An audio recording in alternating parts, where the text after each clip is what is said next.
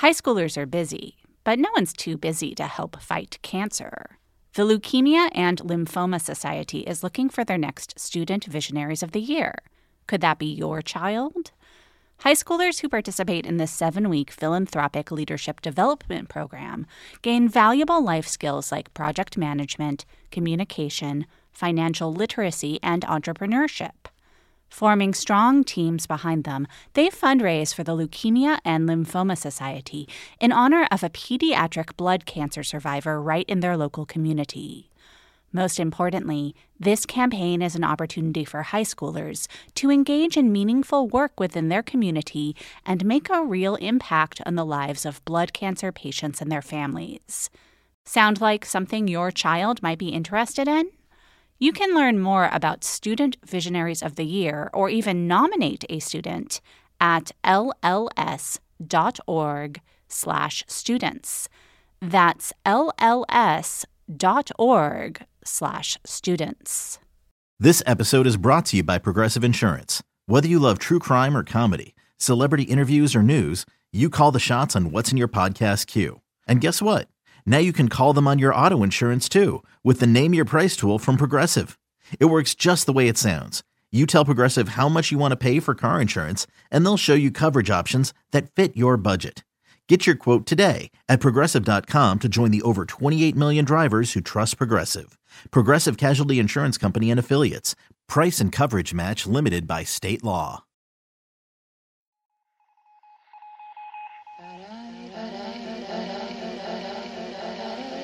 You must remember, a kiss is just a kiss, a sigh's just a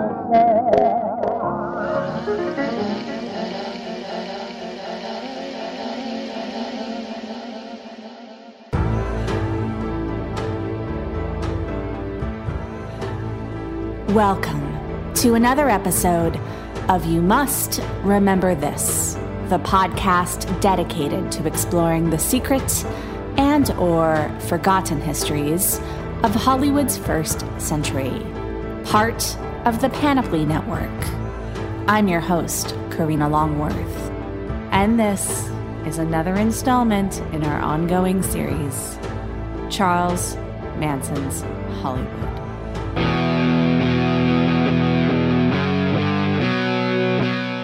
This is the episode that I have been dreading, and which I suppose some of you, maybe, have been waiting for.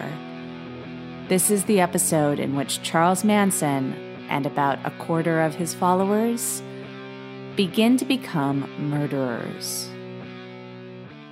Everything we've talked about thus far is relevant to why Manson sent his followers out to commit these crimes. But the moment on August 8th, 1969, when Charles Manson returned to Spahn Ranch and got the news that Bobby Beausoleil was in jail for the murder of Gary Hinman, was arguably the most pivotal moment in Manson's transition from would-be rock star nutbird fringe hippie guru to mastermind of mass murder. Charlie was livid when he heard the news. Bobby had said he wasn't going to snitch, but Charlie didn't believe him.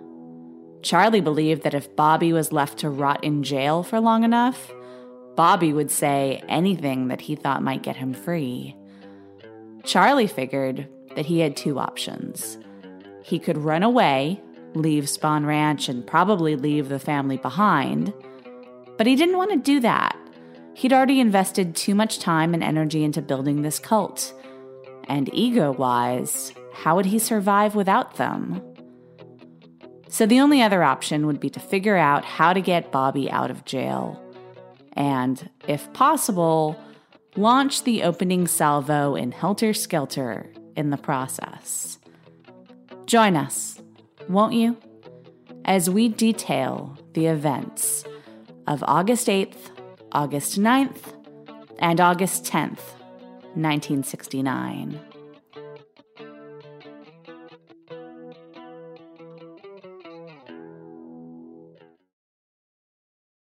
Okay, quick math. The less your business spends on operations, on multiple systems, on delivering your product or service, the more margin you have and the more money you keep.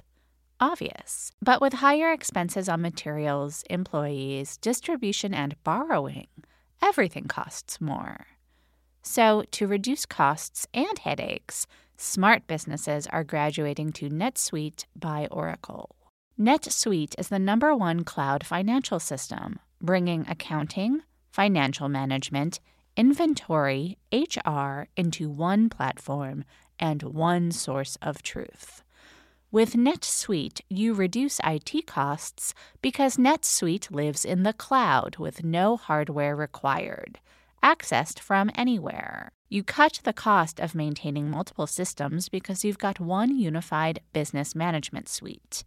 And you're improving efficiency by bringing all your major business processes into one platform, slashing manual tasks and errors. Over 37,000 companies have already made the move. So do the math. See how you'll profit with NetSuite. Backed by popular demand, NetSuite has extended its one-of-a-kind flexible financing program for a few more weeks. Head to netsuite.com/remember. netsuite.com/remember. netsuite.com/remember. August in Los Angeles can be kind of the worst. A city that's used to a high of 75 degrees nearly year-round starts to wither as temperatures climb into the 90s and 100s and above. It's never so bad out by the beach, but in the foothills and valleys, it's brutal. Spawn Ranch was about as deep into the sun-baked San Fernando Valley as you could get. But things weren't much better in Benedict Canyon. At the house on Cielo Drive, Sharon Tate was so pregnant and so hot that she spent most of the morning lounging by the pool in a bra and panties. It was around 11 a.m. that Friday that Tate took a poolside call from her husband, Roman Polanski, who had been delaying his return to Los Angeles from London. Today, Roman was calling to say that he had finally booked his return trip. He was packed and ready to go.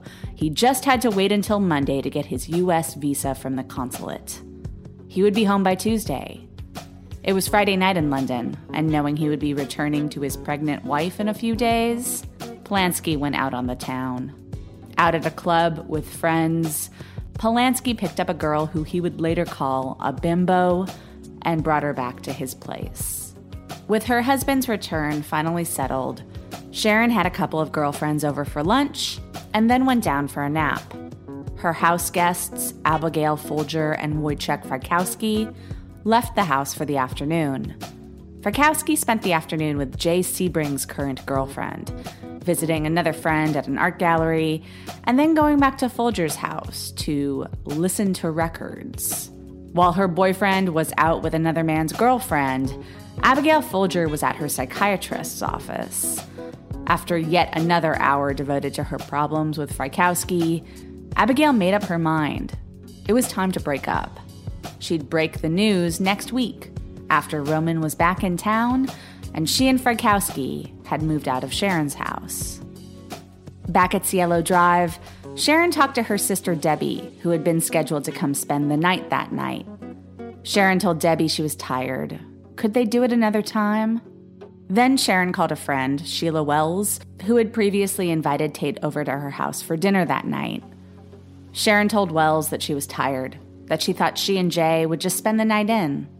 The Jay being Jay Sebring, Sharon's ex-boyfriend. About 70% of Hollywood, give or take, later said that they had been invited over to Sharon Tate's house the night of August 8th, 1969.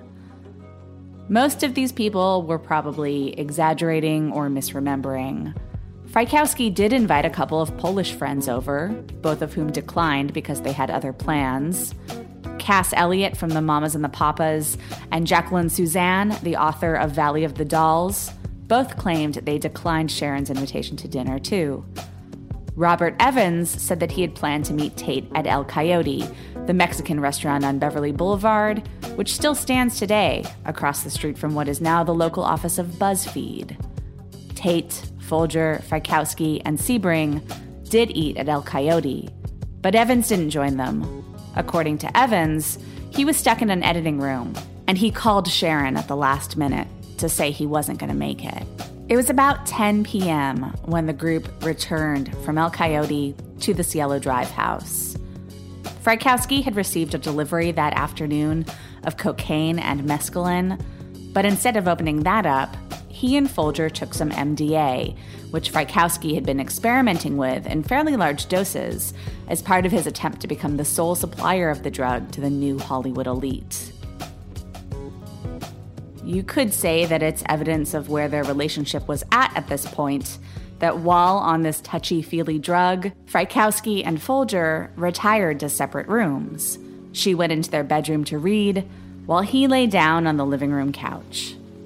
This is in contrast to non-couple Jay and Sharon, who went into her bedroom. So Sharon took off her dress and cooled off in the bra and panties that she had been wearing around the house all day. Jay cracked open a Heineken and lit up a joint, and they sat and talked. Meanwhile, back on Spawn Ranch, Charles Manson was calm.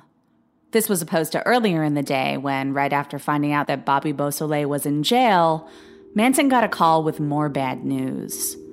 Two of his girls, Mary Brunner and Sandra Good, were also in jail, having been nabbed for using a stolen credit card at Sears. They were being held on $600 bail. Charlie Manson didn't have $600. What he did have were 3 Confederates behind bars and a head full of rage over the extent to which his plans to subvert straight society were being foiled left and right. He went off where no one else would see him, away from the Spawn Ranch buildings, and he pounded his fists into a tree. His whole life, all of the abuse and hardship, and then the rejection, one humiliation after another, all the way up to Terry Melcher's final no. All of it flashed before his eyes. He thought, what the fuck is happening here? One by one, this fucked up society is stripping my loves from me. I'll show them. They made animals out of us. I'll unleash those animals. I'll give them so much fucking fear that people will be afraid to come out of their houses. Manson cooled himself down and gathered his followers for an afternoon sermon. Ever since the final Terry Melcher rejection, Charlie had been openly angry, and he had started preaching open hostility, not just towards the piggies who had too much and didn't know how to share, but specifically towards those in power in the entertainment industry. Now, he told his family that Hollywood was full of pigs who were so wrapped up in themselves that they had no idea what was going on around them. Now was the time to wake them up. Now is the time, Charles Manson said, for Helter Skelter. Before I tell you what happened next, I want to tell you what I believe. I don't believe that Charles Manson believed that Helter Skelter was a real thing, actually prophesized in coded lyrics by the Beatles. I do believe that he thought that he could control his followers by convincing them to believe in it, and that he thought that if they did the right things, they might actually spark a violent race-based revolution. I believe that maintaining control over the family and using that control to keep his community going outside of regular society were the most important things to Manson. And I do believe that by August 8th, 1969, Manson realized that his grip on his followers was in danger of slipping. I don't believe that he thought Terry Melcher still lived on Cielo Drive, but I do believe that the unjust hand that Manson thought he had been dealt by Melcher was part of his motivation to send his drug-addled followers to Melcher's old house and have them kill the rich people who currently lived there. Charles Manson has always said that he didn't tell anybody to kill anybody. That is probably a lie in terms of essence, but it's also potentially literally true. He would say just enough to get people to solve problems for him without actually telling them to do anything. Like, for instance, with Bobby Beausoleil, the only thing anyone suggests that Manson said to him by way of an order to kill Gary Hinman was, "You know what to do." And the idea of going out and killing more people in order to free Bobby Beausoleil from jail didn't originate with Charlie. Multiple members of the family remember that the conversation about copycat murders started before Charlie came home to the news about Bobby, and before he came up with a plan of action. And in sending his followers out to execute that plan, Charlie was careful to use more Dale Carnegie tactics. According to Carnegie, the most effective way to get someone else to do what you want them to do is to make them think that it's their idea. In any case, by 11:30 p.m., Charlie had formulated a plan. He powwowed with his key deputy, Tex Watson. Charlie reminded Tex that it was because his drug deal got screwed up that Charlie had to shoot Bernard Crow, a.k.a. Lotsa Papa. That was what Charlie had to do for the good of the family. Now it was time for Tex to do something for the good of the family. Charlie told Tex he was trusting him to be a leader. Now, Tex had already taken acid that day, and he and Susan had also snorted some of their contraband speed. Tex jumped to this call to action. He told Charlie he was ready to do what he had to do. By some reports, Charlie skillfully led Tex down a conversational path until Tex suggested going to Terry Melcher's old house. And this is sort of plausible, both because Charlie was that good at suggestion, and because Tex was the only family member other than Charlie who definitely knew where Terry Melcher's old house was, and who might have thought of it when Charlie started prodding him to think up a place where they could go to kill some piggies. According to Tex Watson's testimony, Charlie said, "I want you to go to that house where Terry Melcher used to live and totally destroy everyone in that house. As gruesome as you can. Make it a real nice murder, just as bad as you've ever seen. And get all their money." Given that Tex Watson, as far as we know, had never seen a real-life murder scene up to this point, it's interesting that, at least according to him, Charlie said to make the crime scene as bad as you've ever seen. If he hadn't seen a murder scene in real life, where else would he have seen one? There was no internet. The only place Tex could have seen a gruesome murder scene was in the movies. How tapped in was Charlie into what was going on in the movies at that time? That's a question to which I don't know the answer. In fact, in all of the books I've read about Charles Manson, I can't recall any mention that he ever went to the movies at all. We do know, based on later events, that he did know who Dennis Hopper was, but we'll get to that later. But I don't even know if Charlie understood from his visit to Cielo Drive a few months earlier that it was Sharon Tate, an actress best known as the wife of Roman Polanski, who was currently living in that house. According to Watson, when asked who was currently living in the house, Manson just said, "some movie stars." Maybe he was referencing Tate, but would Charles Manson have known who Sharon Tate was? Maybe he would have had a sense of her as a famous person, but it seems unlikely that Manson would have seen any of Tate's movies. Not many people had seen most of them, other than Valley of the Dolls. Maybe Manson just remembered having seen a gorgeous blonde at the house that day, and maybe he assumed that she must live there, and maybe he assumed that she must be a movie star, because people in Bel Air who look like that often are. Or maybe he had no idea who really lived in that house. Maybe it didn't really matter to him.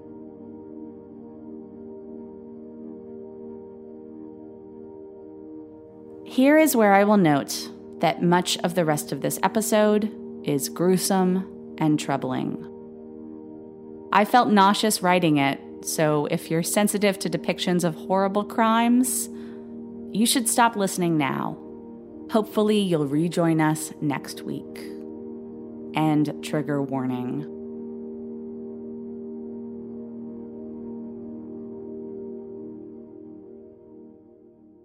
This show is sponsored by BetterHelp. I frequently have this experience in therapy where I tell my analyst something that is happening or happened with someone else, and they ask me how I feel about it, and then they ask me if I have told the person in question how I feel, and a lot of the time my answer is nope, because just telling the analyst is kind of enough. We all carry around different stressors, big and small. When we keep them bottled up, it can start to affect us negatively. Therapy is a safe space to get things off your chest and to figure out how to work through whatever is weighing you down. Everyone needs a sounding board. Just talking to a therapist about what's going on can make you feel better. Other times, a therapist can offer strategies or new ways to frame the difficulty you're having. Maybe you'll leave your session with action items that you can work on, or maybe just talking it through will give you the perspective you need to make changes. But therapy is a good first step to figuring that out. If you're thinking of starting therapy, give BetterHelp a try. It's entirely online, and it's designed to be convenient, flexible, and suited to your schedule. Just fill out a brief questionnaire to get matched with a licensed therapist and switch therapists anytime for no additional charge. Get it off your chest with BetterHelp. Visit betterhelp.com/YMRT today to get 10% off your first month. That's BetterHelp, HELP.com/YMRT. After Manson's conversation with Tex, Charlie rounded up Susan Sexy Sadie Atkins, Patricia Krenwinkel, who went by the nickname Katie, and Linda Kasabian. Linda was fairly new to the family, and Charlie either wanted her to go along because she had taken the call from Bobby or because she had a valid driver's license, which Charlie made her take with her, even though Tex wouldn't actually let her drive. Charlie told all of the girls to wear black clothes and to grab their knives and to do exactly what Tex told them to do. He also gave Tex a length of rope, wire cutters for the phone lines and the security gate, and a gun. But Charlie told him only to use the gun as a last resort. The knives should be sufficient. The crime scene had to look like it was the work of the same entity responsible for the death of Gary Hinman, so the girls were told to write witchy things on the walls in blood. And because Charlie needed money, he told Tex to make sure they got some. And if there wasn't any at the Melcher house, then they should go door to door until they got some.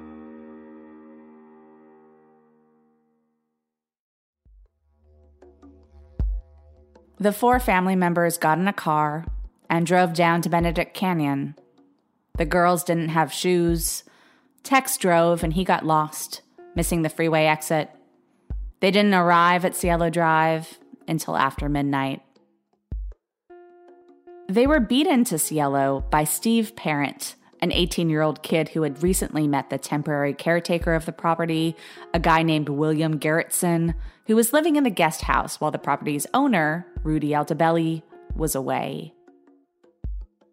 Steve needed cash, and he had showed up unannounced to see William and to try to sell him a used clock radio. Garrettson didn't want the clock radio, but he was polite and he made small talk and offered Steve a beer. Steve made a phone call and made arrangements to see another friend. After 20 minutes or so, Steve Parent and William Garrettson said goodbye, and Steve got in his car to drive away. By this point, Tex had climbed up the telephone pole and snipped the wires there. He and the girls had hopped over a fence.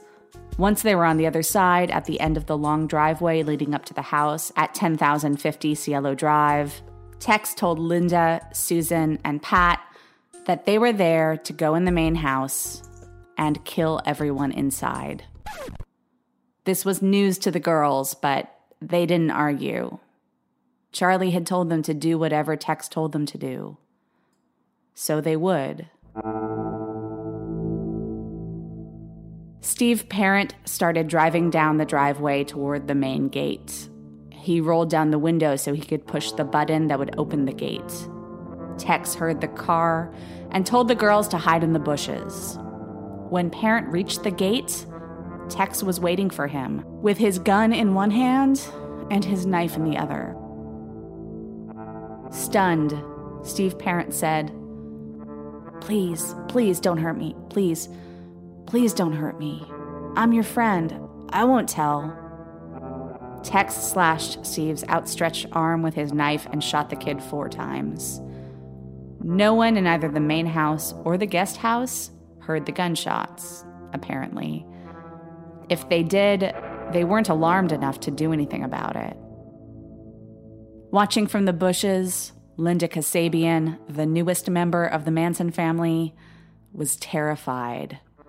When Tex then told her to go around the house and look for an open window so they could get in, she went, but she didn't tell him that she saw 2 open windows. It didn't matter because there was a window cracked open in the front of the house. Tex used his knife to cut open the window screen, through which he was able to open the window and climb inside.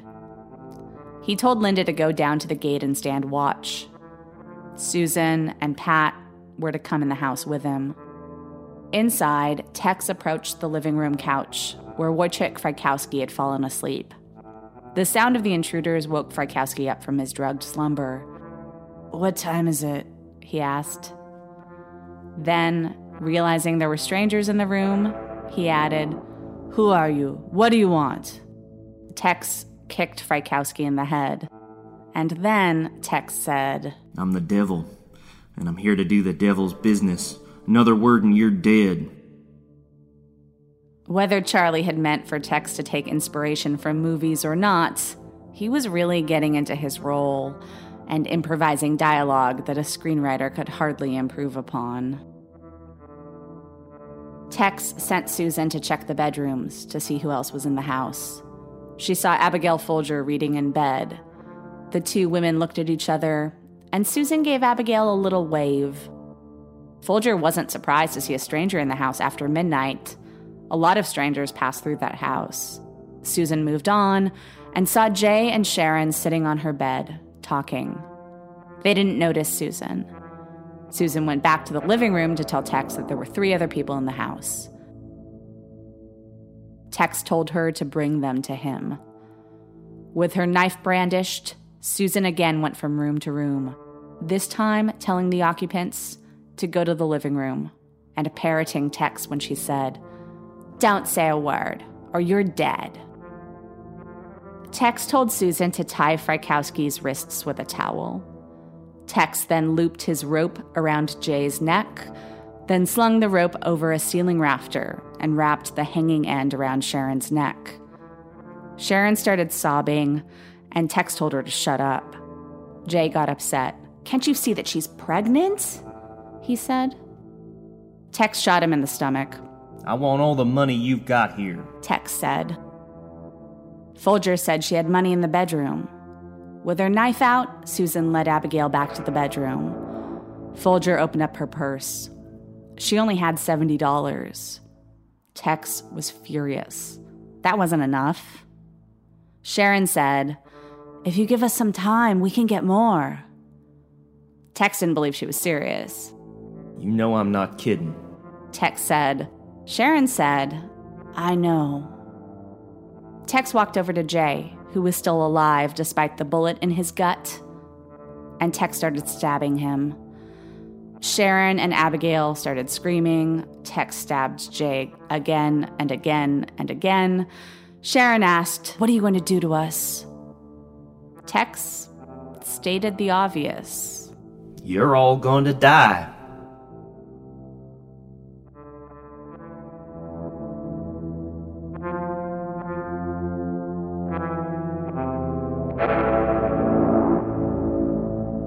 Frykowski started trying to struggle free from the towel around his wrists. Tex told Susan to kill him. She pounced on Frykowski with her knife and started stabbing wildly, but he was much bigger than her and strong, and she ended up mostly slashing his legs, and eventually she lost her knife altogether. Tex stepped in and shot Frykowski twice, then hit him over the head repeatedly with the handle of the gun. But he wouldn't die so easily. He managed to run out onto the front lawn. Tex followed, jumped on him, and stabbed and stabbed and stabbed and stabbed until Frykowski stopped moving. Linda had heard the screams, and in something like a state of shock, she had found herself moving away from the gate and toward the scene of the crime. Linda yelled at Susan, "Please stop! People are coming!" People weren't coming. Linda just wanted them to stop. Susan shrugged. "There's nothing I can do," she said. Linda ran, jumped over the fence, and hid in the car. Pat had been holding Folger at knife point, but in all the confusion, Abigail managed to break free. Pat followed her, tackled her, and stabbed her many times. She wasn't sure if Folger was dead, but Tex said he'd make sure. He told her to go to the guest house and kill anyone in there. Tex stood over the bleeding Abigail Folger. Folger said, "I give up. You've got me." And Tex finished her off with his knife. Tex Watson would later write a memoir in which he poeticized his work that night, which he had done while coming down from LSD and high on speed. He wrote, "The whole world was spinning and turning as red as the blood that was smearing and spattering everywhere. People were running everywhere, but I was perfect, like a machine. They were saying things, but sounds didn't have meaning. I was jumping around, perfection like from space, making happiness noises. I don't remember any of the persons. Their faces were unreal. They didn't look like people." Pat walked around the side of the house, but she was too freaked out to go into the guest house. She returned and told Tex there was no one in there. The three Manson killers went back into the main house. Sharon Tate was the only one still alive. Susan was guarding her. Sharon started pleading with Susan. Susan said, "Woman, I have no mercy for you." Sharon tried a new tactic. "I don't care if you kill me," she said, "but don't kill my baby. Take me with you. Kill me after my baby is born." Susan thought about it. How proud Charlie would be if I presented him with the baby cut from the womb of the woman, she thought to herself. But leaving a baby alive hadn't been their instructions. The more Sharon Tate begged, the less Susan Atkins felt for her. "I didn't relate to Sharon Tate to be anything but a store mannequin," Susan would later say. "She sounded like an IBM machine. Words kept coming out of her mouth, begging and pleading, begging and pleading. I got sick of listening to her, so I stabbed her. And then I just stabbed her, and she fell, and I stabbed her again. Just kept stabbing and stabbing." Watson joined in too, but it was Susan who stuck her knife straight through Sharon's pregnant stomach. Susan later said that she thought about cutting Sharon's heart out and eating it, or maybe even eating her baby, but instead, once Sharon lay still, no longer sobbing or crying for her mother, Susan Atkins just walked away. Tex took Abigail Folger's $70. For whatever reason, he didn't even try to take any of the other victims' other valuables, like their expensive watches and jewelry, or Jay's Ferrari, which was parked in the driveway. The Manson killers almost left the house without leaving the witchy graffiti that had been part of Charlie's explicit instructions. Remembering about it at the last minute, Tex sent Susan back into the house. She dipped a towel in Sharon's blood and used it to write the word pig on the front door, creating a clear link, or so she thought, to the Gary Hinman crime scene, where they had written political piggy in the victim's blood. When she was done, Susan skipped back to the car. "I felt so elated," Atkins would remember later. "Tired, but at peace with myself."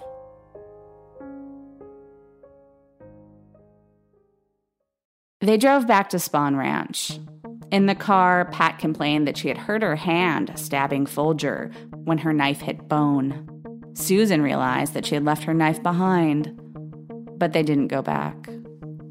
When they got to the ranch, Charlie and a Manson girl named Nancy Pittman were dancing naked outside the movie set saloon. Tex and crew had only been gone for a few hours. What are you doing home so early? Charlie wondered. Tex told him all about it. They only got $70, Tex said, but they got the gruesome bit right. Boy, it sure was helter-skelter. Charlie was upset. He had told them explicitly to come back with money and to kill as many households of people as they needed to until they got it. He drove back down to Cielo Drive himself. As he put it later, I went back to see what my children had done. When he got there, Charlie set-dressed the crime scene, moving things around a little bit, making sure to drape an American flag that he had found in the living room near Sharon Tate's body. He also left behind a pair of eyeglasses, which he hoped would throw the police off their scent. And Manson, too, apparently forgot to collect additional valuables. At 8 a.m. on Saturday, Winifred Chapman, Sharon and Roman's maid, showed up for work. She saw the blood before she saw anything else. She ran from the house, screaming, "Bodies! Murder! Death! Bodies! Blood!" Police arrived about an hour later. After surveying the crime scene, they heard a dog barking in the guest house, and they heard a male voice say, "Shh, be quiet. Shh, be quiet."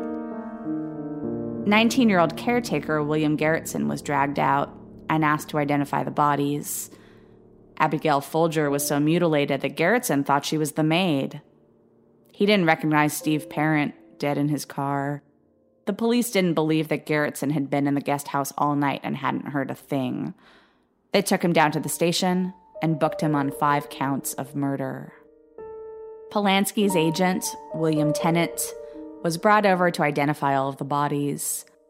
Around 11 a.m. LA time, he placed a call to Polanski in London. Polanski was about to leave the house to go out to dinner with his friends Gene Gutkowski and Victor Lowndes. Roman could barely understand what Tennant was saying through Tennant's tears. "There's been a disaster at the house," Tennant said. "Whose house?" Polanski asked. "Your house," came the reply. "Sharon's dead. They're all dead." No, Polanski said. "Roman, they were murdered." Polanski couldn't remember what happened next. He went into shock, started punching walls. Did she know how much I loved her? He kept asking the friends who surrounded him, worried he would hurt himself. Did she?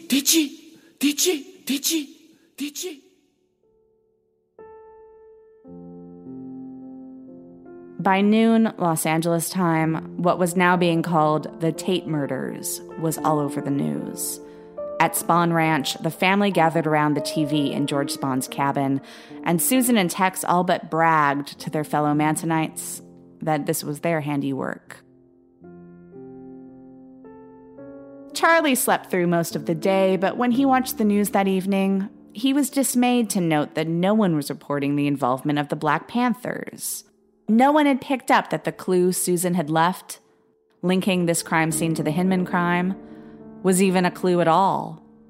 No one seemed to understand that this brutal murder of Hollywood hippies was intended to start a race war. That night, after most of the family had gone to bed, Charlie gathered the 4 who had gone the night before, plus Clem Grogan and Leslie Van Houten.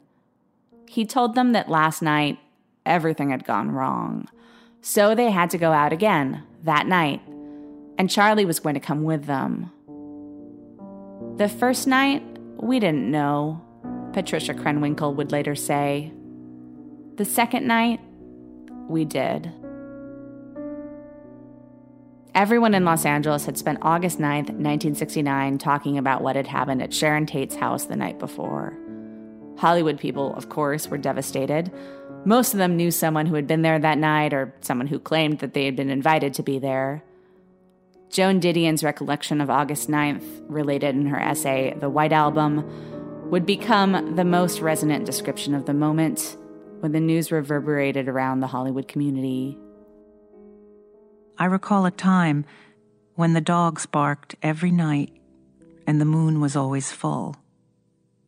On August 9th, 1969, I was sitting in the shallow end of my sister-in-law's swimming pool in Beverly Hills when she received a telephone call from a friend who had just heard about the murders at Sharon Tate Polanski's house on Cielo Drive. The phone rang many times during the next hour. These early reports were garbled and contradictory. One caller would say, hoods. The next would say, chains. There were 20 dead. No, 12. 10. 18. Black masses were imagined and bad trips blamed. I remember all of the day's misinformation very clearly. And I also remember this, and I wish I did not. I remember that no one was surprised.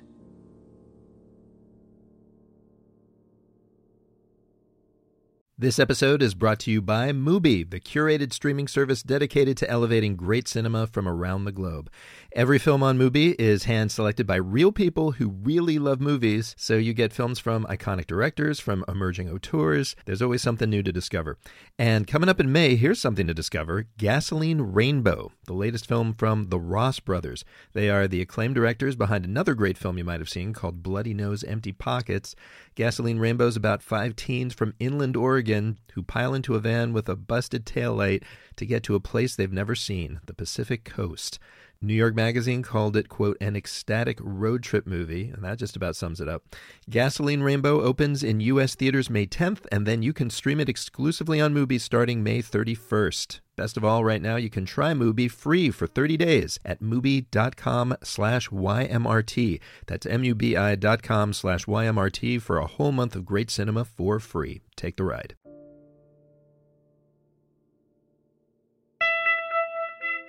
But it wasn't just Hollywood people who cared, who were afraid. Rosemary and Lino LaBianca, a middle-aged couple who had been on vacation with Rosemary's adult daughter, returned to the LA area around 1 a.m. Sunday morning, and they stopped at the all-night newsstand by their house in Los Feliz to pick up the morning paper. They chatted with the newsagent for a while about the crime, which was unthinkable and fascinating. Right after the LaBiancas left the newsstand, the bars closed, and the newsstand was flooded with Saturday night revelers who wanted the Sunday special edition of the LA Times, which had all the latest Tate news. Rosemary was getting ready for bed, and her husband was settling in to read the sports section when Charlie Manson and friends pulled up outside their house on Waverly Drive. The Manson family had attended a party at another house on this street sometime in the past. It seemed like as good a place as any to stop. Charlie couldn't tell the socioeconomic difference between the polished but thoroughly middle-class neighborhood of Los Feliz and the spectacularly wealthy enclave of Bel Air. To Charlie, pretty much anything above abject poverty looked like wealth. Charlie parked in front of the house where they had gone to the party, and he and Tex, armed with a pistol and a bayonet, entered the house next door through an unlocked back door. They found Lino LaBianca asleep on the couch with the newspaper over his face. Charlie nudged the sleeping man with his gun, and he awoke. "Who are you? What do you want?" They tied Mr. LaBianca's hands together with a piece of leather Charlie had been wearing around his neck, and then Charlie went in the bedroom and came back with Mrs. LaBianca, who had thrown a dress on over her nightgown. Manson asked the LaBiancas to give him any cash they had in the house. Tex went into the bedroom and came back with Mrs. LaBianca's wallet. Charlie put it in his pocket and went out to the car. He brought Pat and Leslie into the house, told Tex, "Make sure everybody does something," got back into the car and drove away with Linda in the passenger seat and Susan and Clem in the back.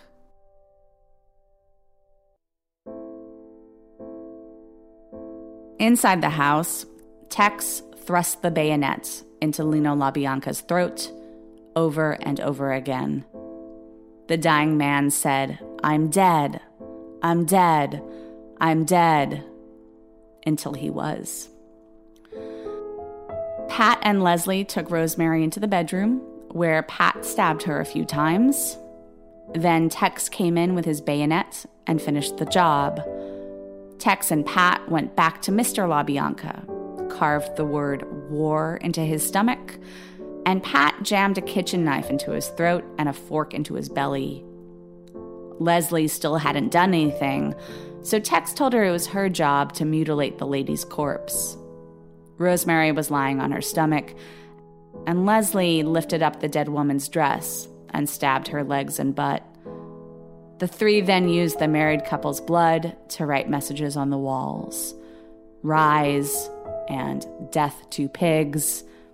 And on the fridge, Heelter Skelter, Healter, because Pat couldn't spell. This was probably after they raided the fridge for chocolate milk and watermelon. They left the watermelon rinds in the sink. Meanwhile, Charlie was driving the getaway car north to Sylmar, a diverse neighborhood not far from where Lotsapapa had lived. Charlie told Linda to take all the money out of Rosemary LaBianca's wallet, and then they'd dump it somewhere where it would be found by a black person, who of course would use the credit cards inside rather than turning the wallet in, and then that black person would be assumed to be responsible for the murders of the LaBiancas. When Linda returned from the gas station bathroom where she had dumped the wallet, she found that Charlie had gone into a Denny's and bought the whole gang milkshakes. They then drove to the beach, where they took a walk, and Linda told Charlie she was pregnant. He was thrilled. Then they went down the coast a bit to Venice, and Charlie asked if anyone knew anybody who lived nearby. Linda remembered a guy she had met hitchhiking, a Middle Eastern guy who she thought might be an actor. Charlie insisted that they drive to the guy's house, and when they got there, Charlie handed Linda a knife and told her to knock on the actor's door and kill him. Linda said, "I'm not you, Charlie." Charlie didn't listen. He gave Clem his gun, and the plan was Linda would knock on the door, stab the actor when he answered, and Clem would then shoot him to make sure. Trusting his children to obey his orders, Charlie left them there and got in the car and drove back to Spawn Ranch, telling them to hitchhike home when they were done. Linda couldn't bring herself to follow orders. She told the others that she couldn't remember where the actor lived after all. They went and buried the gun on the beach and hitchhiked home. William Garrettson was still in custody Sunday morning, but he was released after a lie detector test revealed he was telling the truth when he said he knew nothing about the murders. At this point, the LAPD were convinced that a drug dealer was responsible. They had found cocaine in Jay Sebring's car, and they had apparently been aware of Frykowski's activities to some extent, and they assumed he had just pissed off the wrong dealer. When two LA County Sheriff Office detectives called the precinct Sunday morning wanting to talk to someone in charge of the Tate investigation because they thought the crime scene sounded similar to a case they were working on in Topanga Canyon where the words "political piggy" had been written on the wall of a dead man's house in his own blood, the sergeant who answered the phone basically said, "Thanks, but we're pretty sure our case is drug-related, so there's clearly no connection, but good luck." The LAPD also didn't believe the LaBianca murders were committed by the same person or people who committed the Tate murders because there was no evidence that the LaBiancas had anything to do with drugs. Mr. LaBianca, it was revealed, had significant gambling debts, so that was the first trail the cops were tracking. If anything, the LAPD thought, the LaBianca killings might have been a copycat crime committed by some sicko who read about the Tate killings and got inspired to grab his own headlines. Charlie himself was done with the copycat killing scheme. He told his followers that they had done an incredible thing, pointing to the headlines as evidence that Helter Skelter had started. But even if the entire city was in a panic, a race war hadn't started. Despite the clues Manson believed his followers had left at the scenes implicating the Black Panthers, no one in Los Angeles thought that the killers were necessarily black. In fact, if the killers had been black, they might not have been given a chance to kill. It was presumed that if any local residents had seen a car full of black people cruising through Bel Air at midnight on a Friday night, they probably would have called the police. As it was, neighbors heard gunshots and other unusual sounds and reported nothing.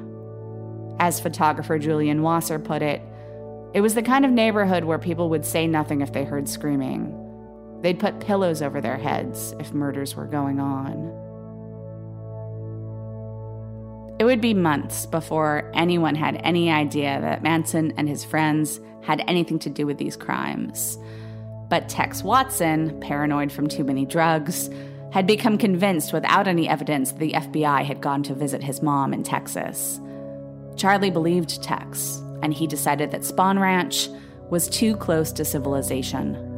Manson told the family that the war was on and they were moving to the desert to find that bottomless pit, just as soon as he could scrounge together the cash.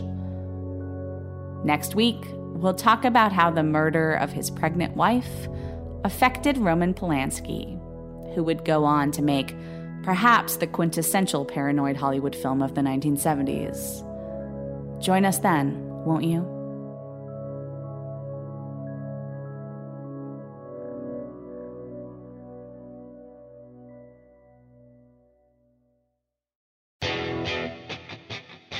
Thanks for listening to You Must Remember This. Today's episode was written, edited, and narrated by Karina Longworth. That's me. We had 3 special guests. Nate DeMeo played Charles Manson. Nate has his own podcast called The Memory Palace, and he's releasing new episodes right now. They're really fantastic. Listen to them at thememorypalace.us. Rom Bergman was back as Roman Polanski, and we were pleased to welcome Wiley Wiggins, who played Tex Watson. You can find more information about this episode and other episodes at our website, youmustrememberthispodcast.com. You can follow the podcast on Twitter at RememberThisPod. If you like the podcast, please tell anyone you can, any way that you can. A great way to do that is by tweeting or Facebooking or even emailing your friends links to the podcast, either to our website, youmustrememberthispodcast.com, or directly to the podcast on iTunes. And don't forget, next season is all listener requests. So if you'd like to request an episode, go to our forum.